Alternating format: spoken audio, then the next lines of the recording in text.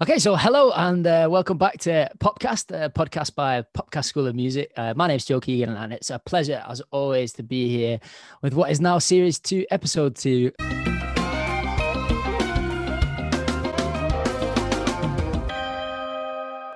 We're back with more incredible guests for you, as always. And today's show, we've got songwriting sensation Able Faces. It's an absolute pleasure to have them here with us today. So this is Jack and Mark of Able Faces. I was going to try and say your last name, but I'm scared of bastardizing that for you. So I think it's McNeilage, right? I think. Yeah, that's one. There we go. Smashed it.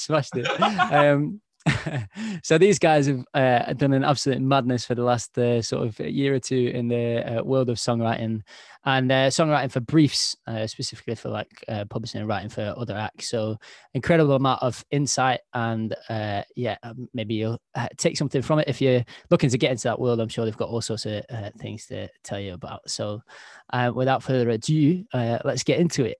I guess what I'd ask you is, first and foremost, it's a bit of a tough one, this, but I like to get it out of the way, I suppose. Bit of context. But in about 30 seconds, so the timer's on, could you sum up sort of your musical journey to this point, how you've ended up where you are? You've got 30 seconds, go. Okay, hello. So we started 5 years ago as an indie band, basically with two other members, and then chopped and changed, tried about a million different genres. And then met our now manager about a year and a half ago, and he was also a publisher, and he sent briefs out. So we started having a bash at Top Lining for DJs, which we'd never done before. Totally fell in love with doing that, discovered that it was something that we were able to do, and just have done tons of that. Got our first cut in March this year. Since then, we've just been working with loads of DJs, basically. Amazing. that was I've really felt the pressure there. Yeah. I mean, you smashed it. At most, that was 18 seconds. So amazing work. All right, are we done then? Yeah, that's it. Go home now. That's it. Job done. I see that you sat sort of in the, I guess it's home studio kind of setup at the moment. Yeah. How have you found is that where you do most of your writing, or is that a new thing because of coronavirus, or what's the vibe? How do you sort of go about making music? It's been where we've done most of our stuff over the last sort of 4 or 5 years, and the last year due to COVID, we've not really left. So usually we'd be traveling and playing gigs and stuff, and writing in London. Writing with people in London and whatnot, and going places. But since that's not been a feature, the last year has been pretty much confined to these four walls. Yeah. Just lived in the attic. Yeah, I get it. We're very fortunate to have a space that's as comfortable and workable as this is, I think, because we were already used to it, whereas loads of people have had to adapt so much, but this was kind of already where we did most of our stuff. Yeah. And so being that you brothers, what's it like working sort of in a professional capacity with sort of a family as well? That seems like a pretty intense setup, you must really get on with each other, otherwise that'd be an absolute nightmare, right? Yeah, we really do. I think a lot of people find it really weird when if you just hear about it, but I think if you see the way that we both interact, probably makes more sense, because we're both quite chill people, and we're quite good at giving each other space. We've got our own little things that we know we're good at or whatever, and I think the thing that's been quite intense about this period has been that we would ordinarily be in a room with other people as well, but because that's not been possible, it's literally just with the two of us staring at each other for the last 8 months. Yeah, man. I think the reason I asked that is songwriting can be such a frustrating sort of space to occupy, isn't it? Professionally. So that being said, what are the kind of things you do when you get kind of stuck in a rut or whatever? I think maybe what I was getting at there is that exacerbated by the fact that the way you talk to family can be a bit kind of more blunt than if you're in I think it definitely helps, because we've found that most of the stuff we've done throughout the last few years has just been the two of us, maybe with other people. And when we're with other people, we need to tone down the bluntness of when it's just the two of us, you can be way more brutally honest than if it's someone you don't know as well. So that definitely helps for getting stuff done, because you can quite quickly say, don't like that, move on. Yeah. We don't, we're not as polite to each other, I think, as a lot of because a lot of the time. We wrote with one of our friends last year who's American, so she's really polite. And she was absolutely horrified at the way that we spoke to each other, because we're also Scottish, which doesn't help. So literally be like, nah, you know, like just the like anger in the accent. Go on, sorry. Sorry. No, it's just with the top line and stuff as well for DJs. It's so like trimming the fat. Yeah. So it really helps if you can just be honest. Rather, if you're sitting in something that's like 90%, it's just not going to get picked up. So it's quite good to just kind of cut the bullshit, I think. Yeah. Would you call yourselves perfectionists? Somewhat. You're talking about like trimming the fat there. Like obviously, I can definitely appreciate that the being able to get to that point where you could just say what you actually think and not feel guilty about upsetting the other writer or whatever in the room is definitely like a space you want to get to. Most people are trying to find that outside of the confines of their own family. So you're kind of actually, on the flip side of that, quite lucky, I suppose, to have that. Yeah. But yeah, so like you're talking about specifically writing for DJ instrumentals there. So what's that process like? You talk about trimming the fat and getting to like the point where you're absolutely certain that this is what you want to submit to publishers. So just chat about that for a second if you like. I think on the perfectionist thing, the thing that's really helped us writing wise with being perfectionists and not being too precious about stuff has been writing more, because we used to literally slave over like one song for months and just stress about it and getting it perfect, and you know, the perfect 5-second intro and all that. Whereas we're now, I think we worked out we've done like 70 songs this year or something like that. Yeah. And when you're working at that sort of rate, you're not as precious about anything. So you've always got that thing. If it's not working, you can just be like, do you know what? Let's just write another one because it'll be better. The thing that we are perfectionists about though is the recording, because it's amazing how many people we've worked with who are like professional, who still send like shitty recorded stuff, like vocals or whatever. And it's just common sense. Just make people's life easy. Give them stuff that's so perfectly edited, trimmed, and they don't need to kind of do that themselves or come back and forward with you. So we're perfectionists about that. So that you know, the first impression is always going to be good in terms of the quality of the recording. So I think what's interesting there is like you've obviously had songs cut with your vocals on them, right? So you're recording from home, professional quality like stems that are actually being used on the vocal. Like I'm not sure how unusual that is, to be honest, because this is a space that I've not really occupied myself as a writer. But I thought it was quite cool that you are sort of named featured artists as well as like other people. There's other vocalists on the tracks, but you're always named featured artists on the tracks that you're writing. So that's a amazing like end result. But how did you get to that point where you kind of have this relationship with the producers or whatever that you're working with, where you are named on the track, not just as writers but as artists? Yeah, it depends on the track. There's a few that we've not been named on that have been female singers, or if there was one actually that came out a couple of weeks ago that was Practicality of there was already 3 DJs named. Right. So they didn't want more names, but that was fine because we were cool with that. Yeah, every song's different. Sometimes we'll send something and we tend to record everything we write to the level that we think it could be released. And sometimes a DJ will come back and say, oh, I'm going to put this up in a different key and get a female to sing it, or we're going to get some other guy to sing it, because sometimes the voice suits moving stuff that, you know, they've pitched it lower and got a guy with a deeper voice to sing it and everything. It sometimes works really well, and every song's different, and sometimes it works with our voice, and then there's a discussion about do we want to be featured on it or not. Yeah, absolutely. Okay, that's cool. So it's like a case by case basis, you know. It's literally, not like that's also the job of a manager. Oh right, okay, cool. So let's talk about that for a second. Obviously I gave you like only 30 seconds to sum up how you got to the point where you're like working with management and you signed, I believe you said you signed a publishing deal and this kind of thing. So how, firstly, how did you approach this manager, or did they approach you? How did that relationship come about? And do you have any advice for people wanting to like push forward, get to the point where they like songwriting professionally, get to sort of where you're at?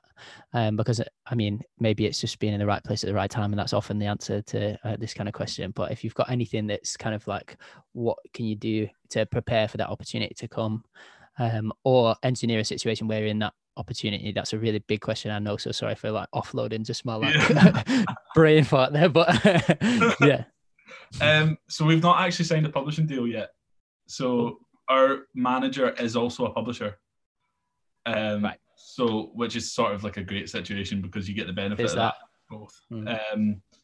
But yeah, so it actually started through the Songwriting Academy, which is how I met you. And John was a mentor for one of the Skype calls that I got with that, and he, as like beforehand, he got to send him a few of our songs, so I did that. And then he said, "Have you ever tried toplining?" And I said, "No." And he said, "Would you like to try toplining?" And we said, "Okay." And then we both sort of were like, "Oh my god, it's a real publisher who actually knows who we are. Like, we need to really." Pressure's on. Yeah, literally. So we just absolutely hammered it. We just bombarded him with stuff until something had to get released. Basically, like it was just like, right, stop everything and just do this. And then the first couple were a bit shaky because we didn't really know what we were doing. And then we sort of found we were all right. And then one of them got picked up, but it's still actually not been released, but it got signed to his then company that he now doesn't work for. And then from that, he kept sending us stuff. And then we got a second one signed, which did get released, which is the one that came out in March. And then we were sort of casually working with him for a few months. Good. Well, it was like a year, really. Yeah, a year or so, Yeah. And we met him at, I think it was last summer. We went for a drink with him. By that point, we'd already had one signed, so it was sort of like a celebration. Yeah, great. And then sort of just kept following up. So whenever we were in London, we would sort of be like, "Are you around to meet for a drink?" And it was all very sort of, casual relationship, but kind of keeping in touch and sending songs as like whenever there was stuff that matched a brief that he had, because he also sends out like K-pop briefs and stuff like that. So we were just kind of trying everything and seeing what worked. And it kept being the dance stuff. That's it. Yeah, I've done a few of those K-pop briefs myself. I wouldn't say I'm like up there with the like K-pop producers, but it's interesting, isn't it? You like definitely touch a load of different genres as a songwriter, right? So maybe that's something we should just touch on briefly. I do want to come back to some of the stuff you've just said there, but like obviously you found a bit of a niche there that I know that you've worked recently on a lot of this kind of DJ stuff. Would you say that that's kind of been beneficial, that you've kind of honed in where you're targeting, what kind of briefs that you're going to work on and really get good at one thing? Or are you thinking about sort of versatility in the future? What's the idea of moving forward? Are you going to keep on with just the DJ thing, or are you currently writing loads of different stuff that's just we've not talked about yet? But yeah. I think staying sort of close to because that was the first thing for us that had any success with cuts coming out, and sort of staying in that vein of DJs and stuff. We're now working more poppy side that could also lead into the more pop world that's not necessarily got DJs involved. So a couple of the first things we did and the first things we got released, so some of that was a lot more like deep house, sort of really dancey. And since then we've been working with loads of other DJs, and a lot of it's becoming more pop, radio friendly, mainstream sound as well. So I think that opens you up more to be able to work with pop artists as well as DJs, because a lot of it does overlap quite a lot. We've also been really lucky that by getting our name, Able Faces, on the tracks a lot of the time has meant it's sort of built our artist profile. So if we've sort of got dance songs and then it moves into poppy dance songs, and then it's sort of the line sort of blurs between that and then just doing full out pop, which is what we sort of want to do as Able Faces. So it sort of worked beautifully. It's worked out really well so far, like, genre wise. And the thing you can see that transition there, can't you? Yeah. What you get with a lot of the DJs we've worked with, the more poppy stuff we're doing, they also are really good producers for other types of music. So I think a lot of that's helped with building a network of people that we know that we can get to produce more poppy sounding songs that aren't just dance tracks, because like a lot of them are quite versatile. I don't know if I should say who it is, because he might be like annoyed at us, but we're like working with a producer who we've done some DJ tracks. So he's a DJ as well, and so we're releasing stuff featuring his stuff, and he's now producing an EP for us. Yeah, great. So I was just going to ask you that, like, are you still releasing music just purely as Able Faces? Is that still like a original act as well as a sort of like writing entity? That is the plan. For the future, we kept, it's literally, it was like, it's just been getting moved month and month and month, because as more and more DJ stuff gets lined up, and like it's just, we just kind of said yes to so much stuff because the first cut came out in March, and then the nice thing was that we weren't just doing briefs, because a lot of people got in touch with us. Because DJs, it's quite, even though it's a very mainstream thing, it's actually quite a niche little group of people, and they all know what everyone's up to. So one release on a good dance label, which we were lucky enough to get in March, meant that so many DJs were all of a sudden like, who are Able Faces? So we just got so many Instagram messages. So we've kind of been able to, you just end up having a big load of releases lined up, which is an amazing position to be in. So it'll probably not be till like midway through next year till we release anything on our own again. Is that purely based on just like a workflow thing, or obviously it would, talking from the perspective of helping people or people that are interested in pursuing a career in this? So obviously finance plays a part in that. Does that play a part in your decision making when you're going to release your own music? Because obviously pushing your own tunes comes with a financial burden rather than any sort of income. So. Yeah, it's also so much easier practically to get labels and stuff interested when at the start you're smaller. If you've got a bigger DJ working with you, it's so much easier to get labels interested in those songs. Which ties in with what you said about finances. Yeah, it's always finding the right balance, I think, because if you get a load of big DJ cuts out, then your profile is bigger. It's easier for you to get your own stuff to come out. And when you've got a label taking care of doing that release and they make it big and they put money into it, you don't need to worry as much. So that's good. Our hope is that we'll get our own stuff out on a label. Yeah, man. It's the headache of trying to sort out release strategy yourself and all this kind of thing is unbelievable. So yeah, fair play. I like it. That's the dream, isn't it? Exactly. Yeah. Also, just to be honest, like we'd really spent a long time, as I said at the start, like just trying to work out what sort of sound we wanted and just slaving away doing all the production ourselves. And it was just such a revelation this year, just working with really good producers. And literally, when you're top lining like that, you can, you're talking a day or maybe 2 days to get a track start to finish. And like a good example is we've got a song that's coming out on Universal next year, which is probably like the biggest cut we've had. That's amazing. So Congrats. far. Yeah, thanks, man. Cheers. That was such a brag, but no, do it, name drop it. That's what it's all about. Do you know, it's funny. Just before we started this interview, I was saying to them, like, basically, what we're gonna do is like big you up for half an hour. So, like, fair play, you've done just that. Oh God, sorry, no, there was a point to that. So it was a DJ we've been working a lot with, and we wrote the top line on the Monday. And knew it was for a female because that was the plan. So we just pitched our voice up to be like, this is what it'll sound like. And then on the Wednesday, the girl recorded it. And on the Friday, the track was completely done. They finished the production of it. Yeah. So that was actually a Monday to Friday. And we didn't do anything after like the Tuesday for it or whatever. But we got up on the Monday morning, did something. And by the Friday, at the end of the week, the finished track that they were like, we're going to pitch this one to Universal, and I think it was like 2 weeks later it got confirmed. So when that sort of stuff's happening that fast, you don't really want to kill the momentum by sort of taking loads of time to do your own stuff. So that our own stuff becomes a little bit of a passion thing that we'll just do whenever we've got time to slot it in. Yeah, man, I get that. I can't imagine how good it feels when you get your first song cut by a publisher. That must have been a heck of a moment for you. And then I'm hoping all the best. I hope there's more and more of those kind of like universal sized cuts for in the future. I'm sure. Definitely, everybody listen to this. You should definitely check out Able Faces on Spotify and listen to all the cool stuff they've done.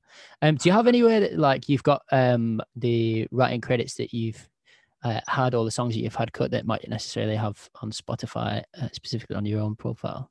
Where can people find your like discography? Yeah, we've got a playlist on our Spotify page. Everything that's called songs we wrote. Yeah, perfect. That's easy enough. That's that answered. Just for this occasion, we need a better title. Yeah, no, it's perfect. Why complicate things, eh? Yeah. So I've got a couple more questions just to tie things up. One of them gets pretty deep, so be ready. But we'll get there.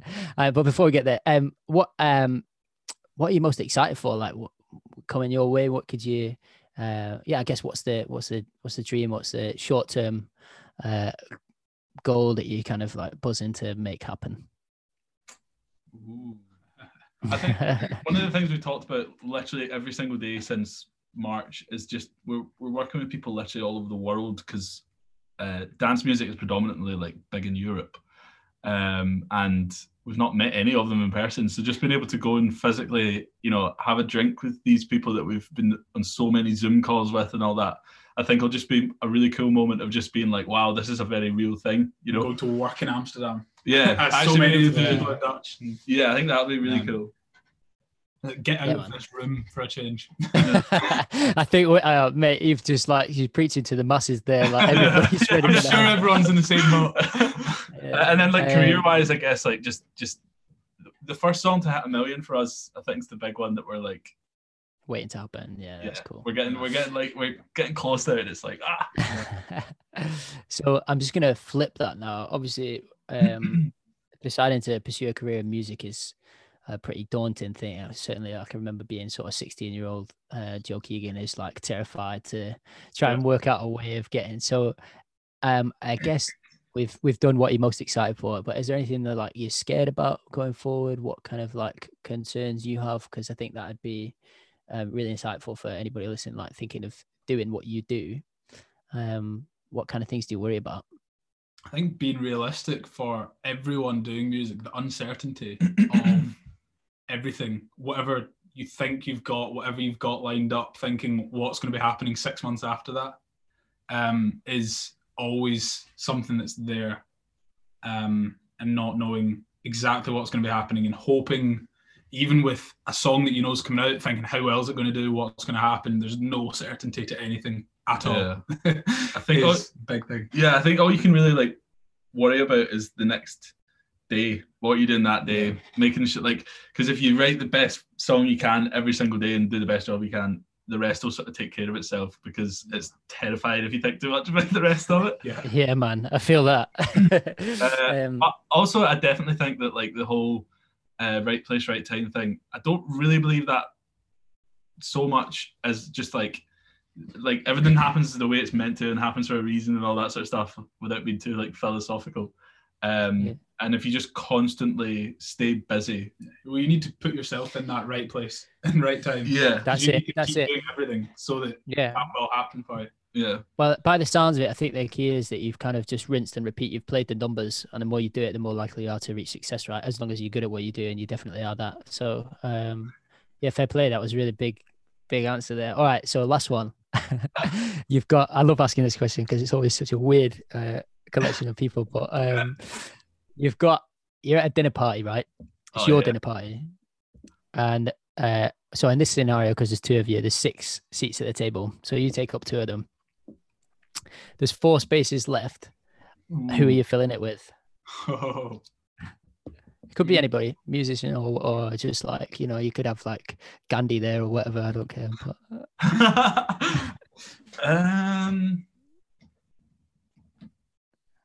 Bruce Springsteen. Oh, massive. Do you know what? I'd love to be Bruce Springsteen, actually. Never mind having met. Never mind having met at a dinner party. I want to be him. True. I just think he'd be class to meet. Yeah. That's such a hard question. That is a big one. You've really stumped us here. Like Jack Antonoff. Jack Antonoff. I'm not actually sure who Jack Antonoff is.